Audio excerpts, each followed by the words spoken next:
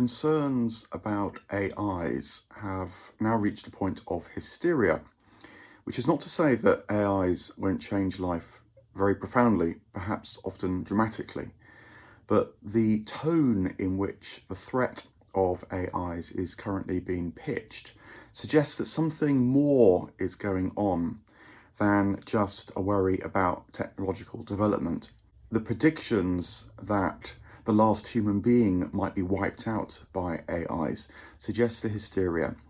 And I think a clue as to what's going on can be found in the writings of the latest AI luminary, Stuart Russell, to have come out with this barrage of fear.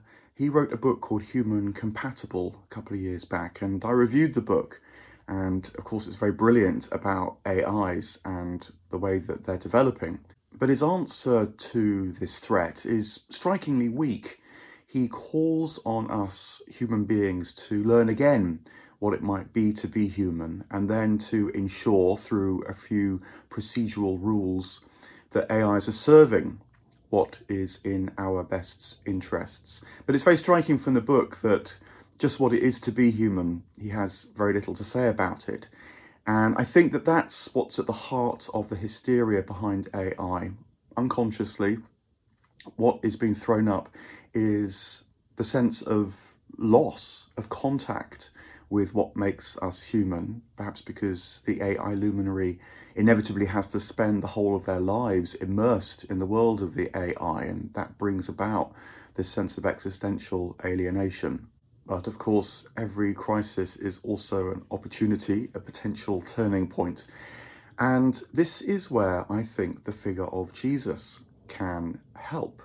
I'm prompted to turn in this direction because of having just read another book by David Lloyd Dusenberry called I Judge No One, A Political Life of Jesus. And it's very fascinating, very brilliantly done.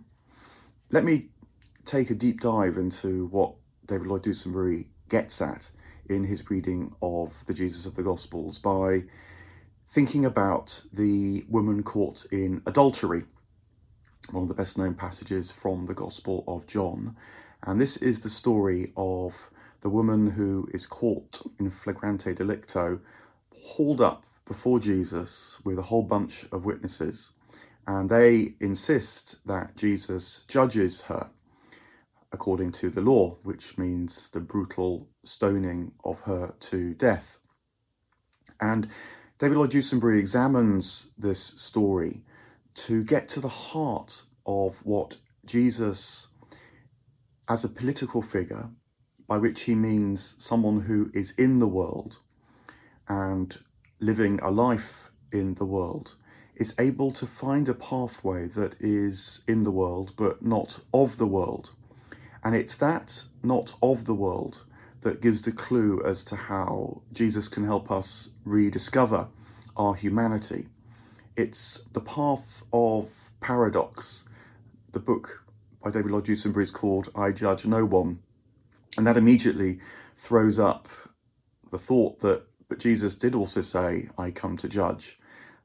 That paradox, that contrary, as William Blake will put it, saying seemingly incommensurable things, I judge no one, I come to judge, gives us a clue to a kind of edge, a kind of vanguard, which, if we can inhabit that space, is the place where new potentials for our humanity can emerge. And that is what is at the heart of being human. It's to be able to live in that creative, imaginative, edgy, difficult, uncertain zone, but which puts us in contact with the source of life itself. And from that springs all that we can know consciously about the richness of life.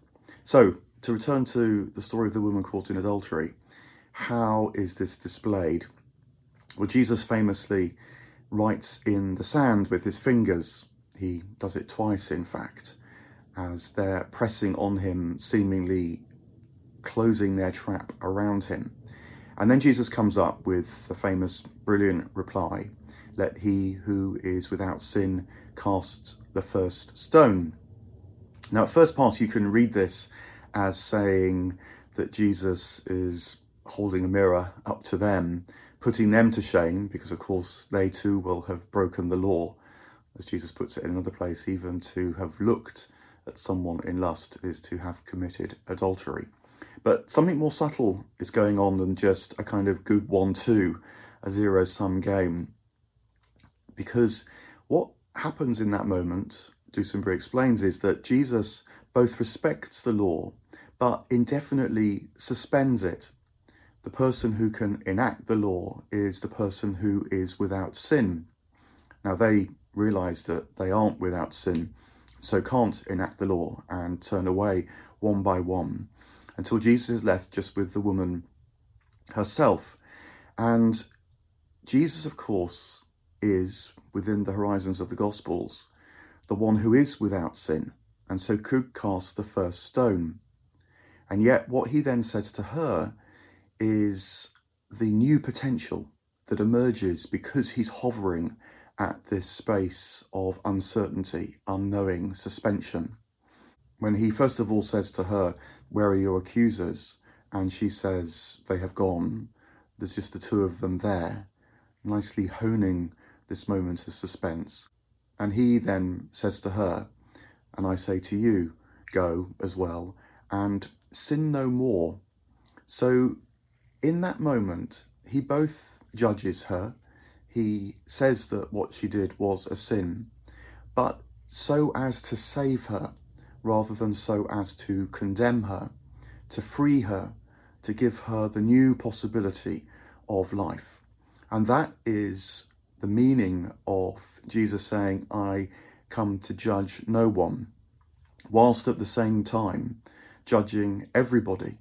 He judges not so as to fulfill the current state of affairs in the world, this worldly dispensation, the world that in Jesus' time would have been judged by the Judean law, in our time would be judged by standard forms of morality, or indeed the law too, and instead creates a new possibility for her, for him.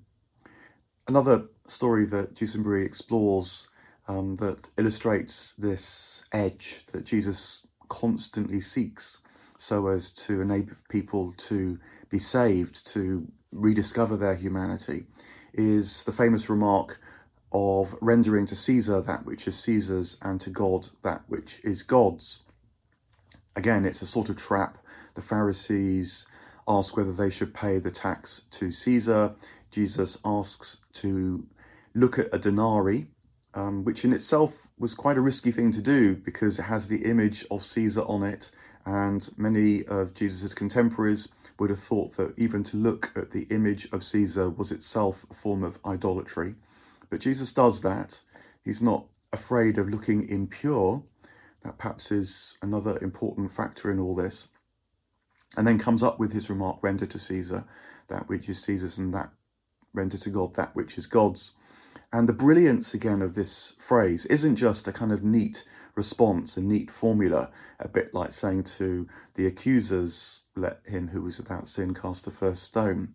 The brilliance is that it both halts that discourse, suspends it, and creates a new possibility, because it raises the question, if you're rendering to Caesar's what is Caesar's, it's okay to render to Caesar what is Caesar's, not to get so fixated and bound up with whether you should pay taxes or not, as if the whole of your religious conviction turned on that moral question. Rather, what Jesus is doing is saying, look, do what's necessary in this world, but in the same moment, keep open the space for discovering something that's not of this world. And that is contained in the second part of the expression, render to God what is God's, because it gets you to ask, so what would that be, rendering to God what is God's?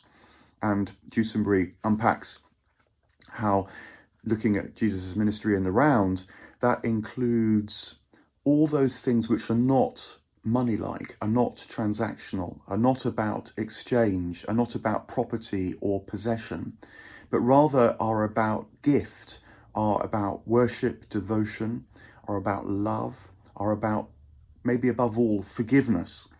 And the thing about that which is gift, that which is forgiveness, that which is love, as it keeps you again at this edge of being receptive to new possibilities in life. And so moving towards the kingdom of God and away from the kingdom of this world, even whilst you're in this world. Now, this has been noticed by great Christian writers who have put it in other ways at other times. Dostoevsky in The Brothers Karamazov, the famous scene between the Grand Inquisitor and Jesus, where the Grand Inquisitor is living very much in this world, asking Jesus to meet people's material needs, to bring a sense of moral clarity, to bring security and safety to people. Great pastoral concerns, not bad at all, and yet still caught up in the anxieties and worries of this world. And the figure of Jesus in Dostoevsky cuts across that again, opens up this new possibility, this new glimpse of light by kissing the Grand Inquisitor in response. A reaction that is completely of a different order, from a different zone, a different domain, that halts the Grand Inquisitor in his tracks. He doesn't know what to do. But what Dostoevsky is saying to we readers is, can we move to that place of unknowing, which is also the place of new reception? I think William Blake was onto this as well. He says many, many times, I know of no other gospel than the gospel of forgiveness. Jesus brought nothing new into the world that hadn't been said by Ovid and Plato. He says at one point, purely in terms of moral insights. But what Jesus did do is bring this moment of forgiveness that's the metanoia, a place of turning around, new possibility. And that wasn't fully conceived by those who came before him. The idea that God was breaking through, and that what it is to be human is to be able to be consciously aligned, looking, receptive to that place of breakthrough. Blake says it in other ways at other times in The Marriage of Heaven and Hell, where he says that energy is eternal delight. Energy is eternal delight. I think again what he means by energy is the energy of imaginative possibility, new creativity. And if we can feel ourselves being led by that, sense the allure of that newness, then we receive energy and become more and more aligned with eternal delight, that which is of God. It's not energy in the sense of a sort of mania, taking some drugs and having a fantastic trip, let alone the energy of the physicist. If you do this, that happens. Those forms of energy are bound by a possessive, transactional approach to life, the world as it is. No, the energy that Blake is pointing towards is the energy that comes from another place. And he's inviting us to think what it might be to live a life that is open to that other possibility. So linking all that to the question of AIs and what it is to be human, I think you can put it like this, that what Jesus shows, what it's possible to connect with, can be called a kind of spiritual intelligence that is very different both from the emotional intelligence of the everyday human experience and certainly the artificial intelligence that the computer runs to. Put it a bit like this.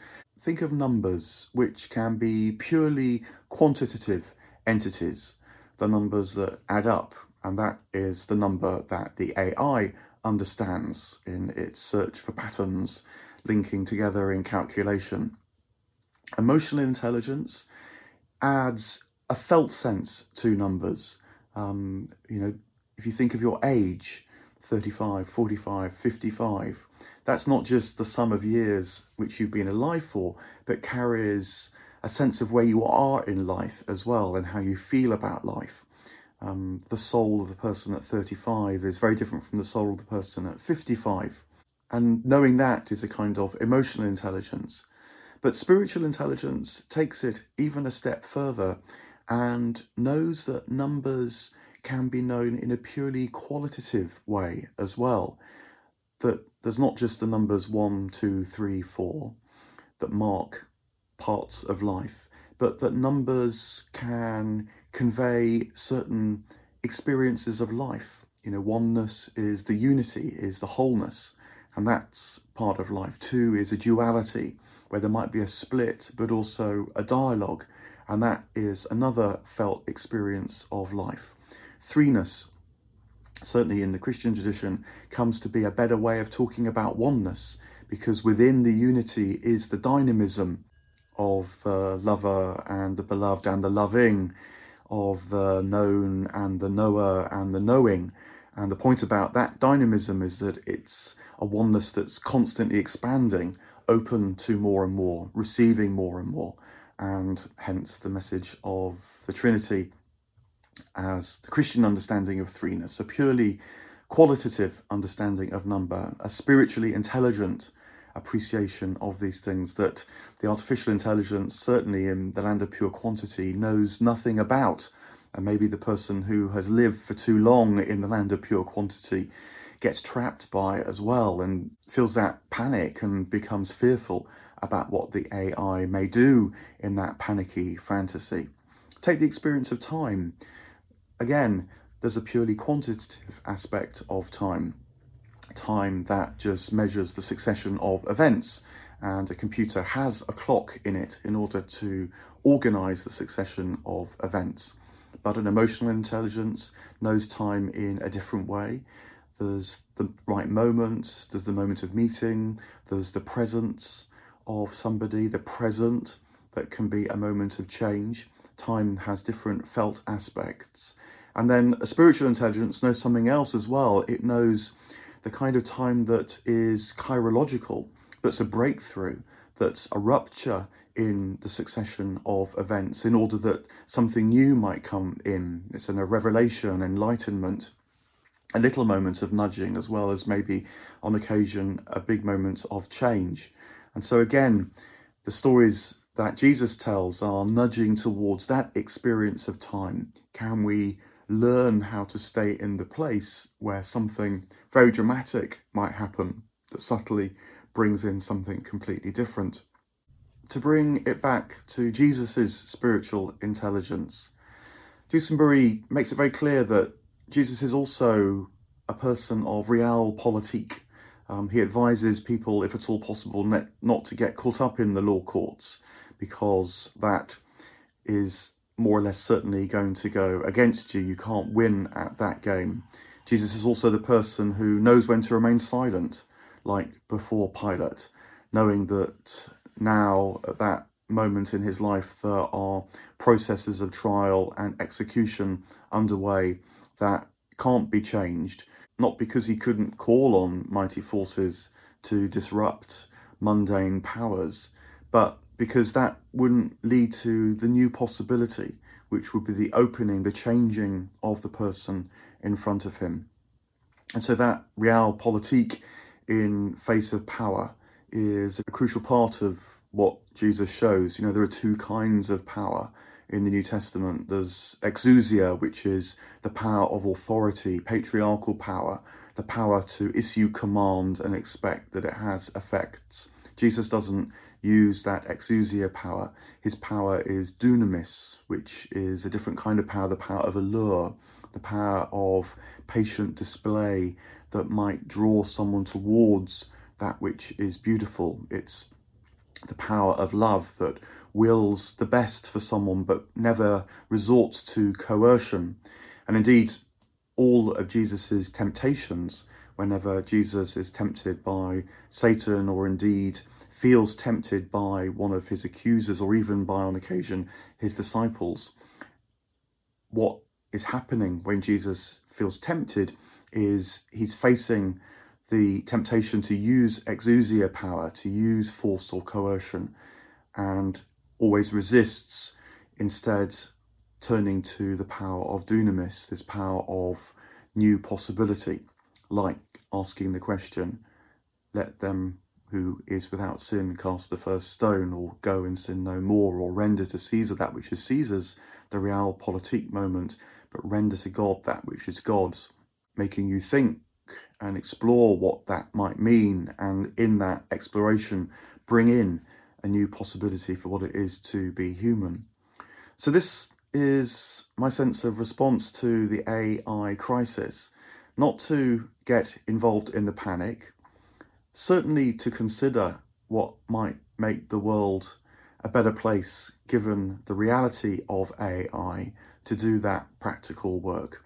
But also to realise that that practical work is never going to be enough. It's always going to leave you in the state of concern. But what can alleviate that is by treating this as yet another moment of opportunity.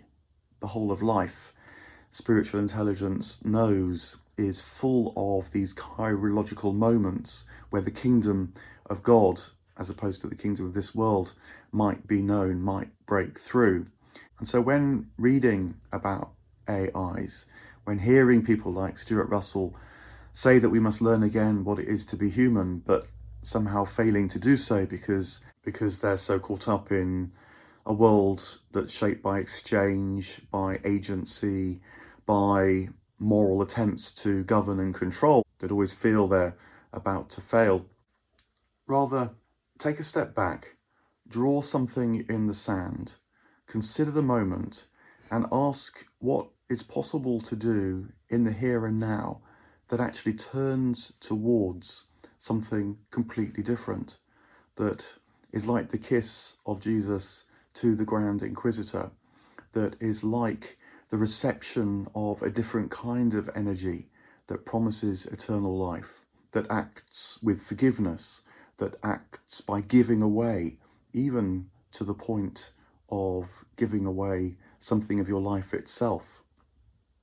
And that might become a moment of moving away from a world governed by AI intelligence, not even shaped by the concerns of emotional intelligence, but renewed by the possibilities of spiritual intelligence, which the figure of Jesus and the stories in the Gospels is really worth studying, because it reveals this possibility so brilliantly well.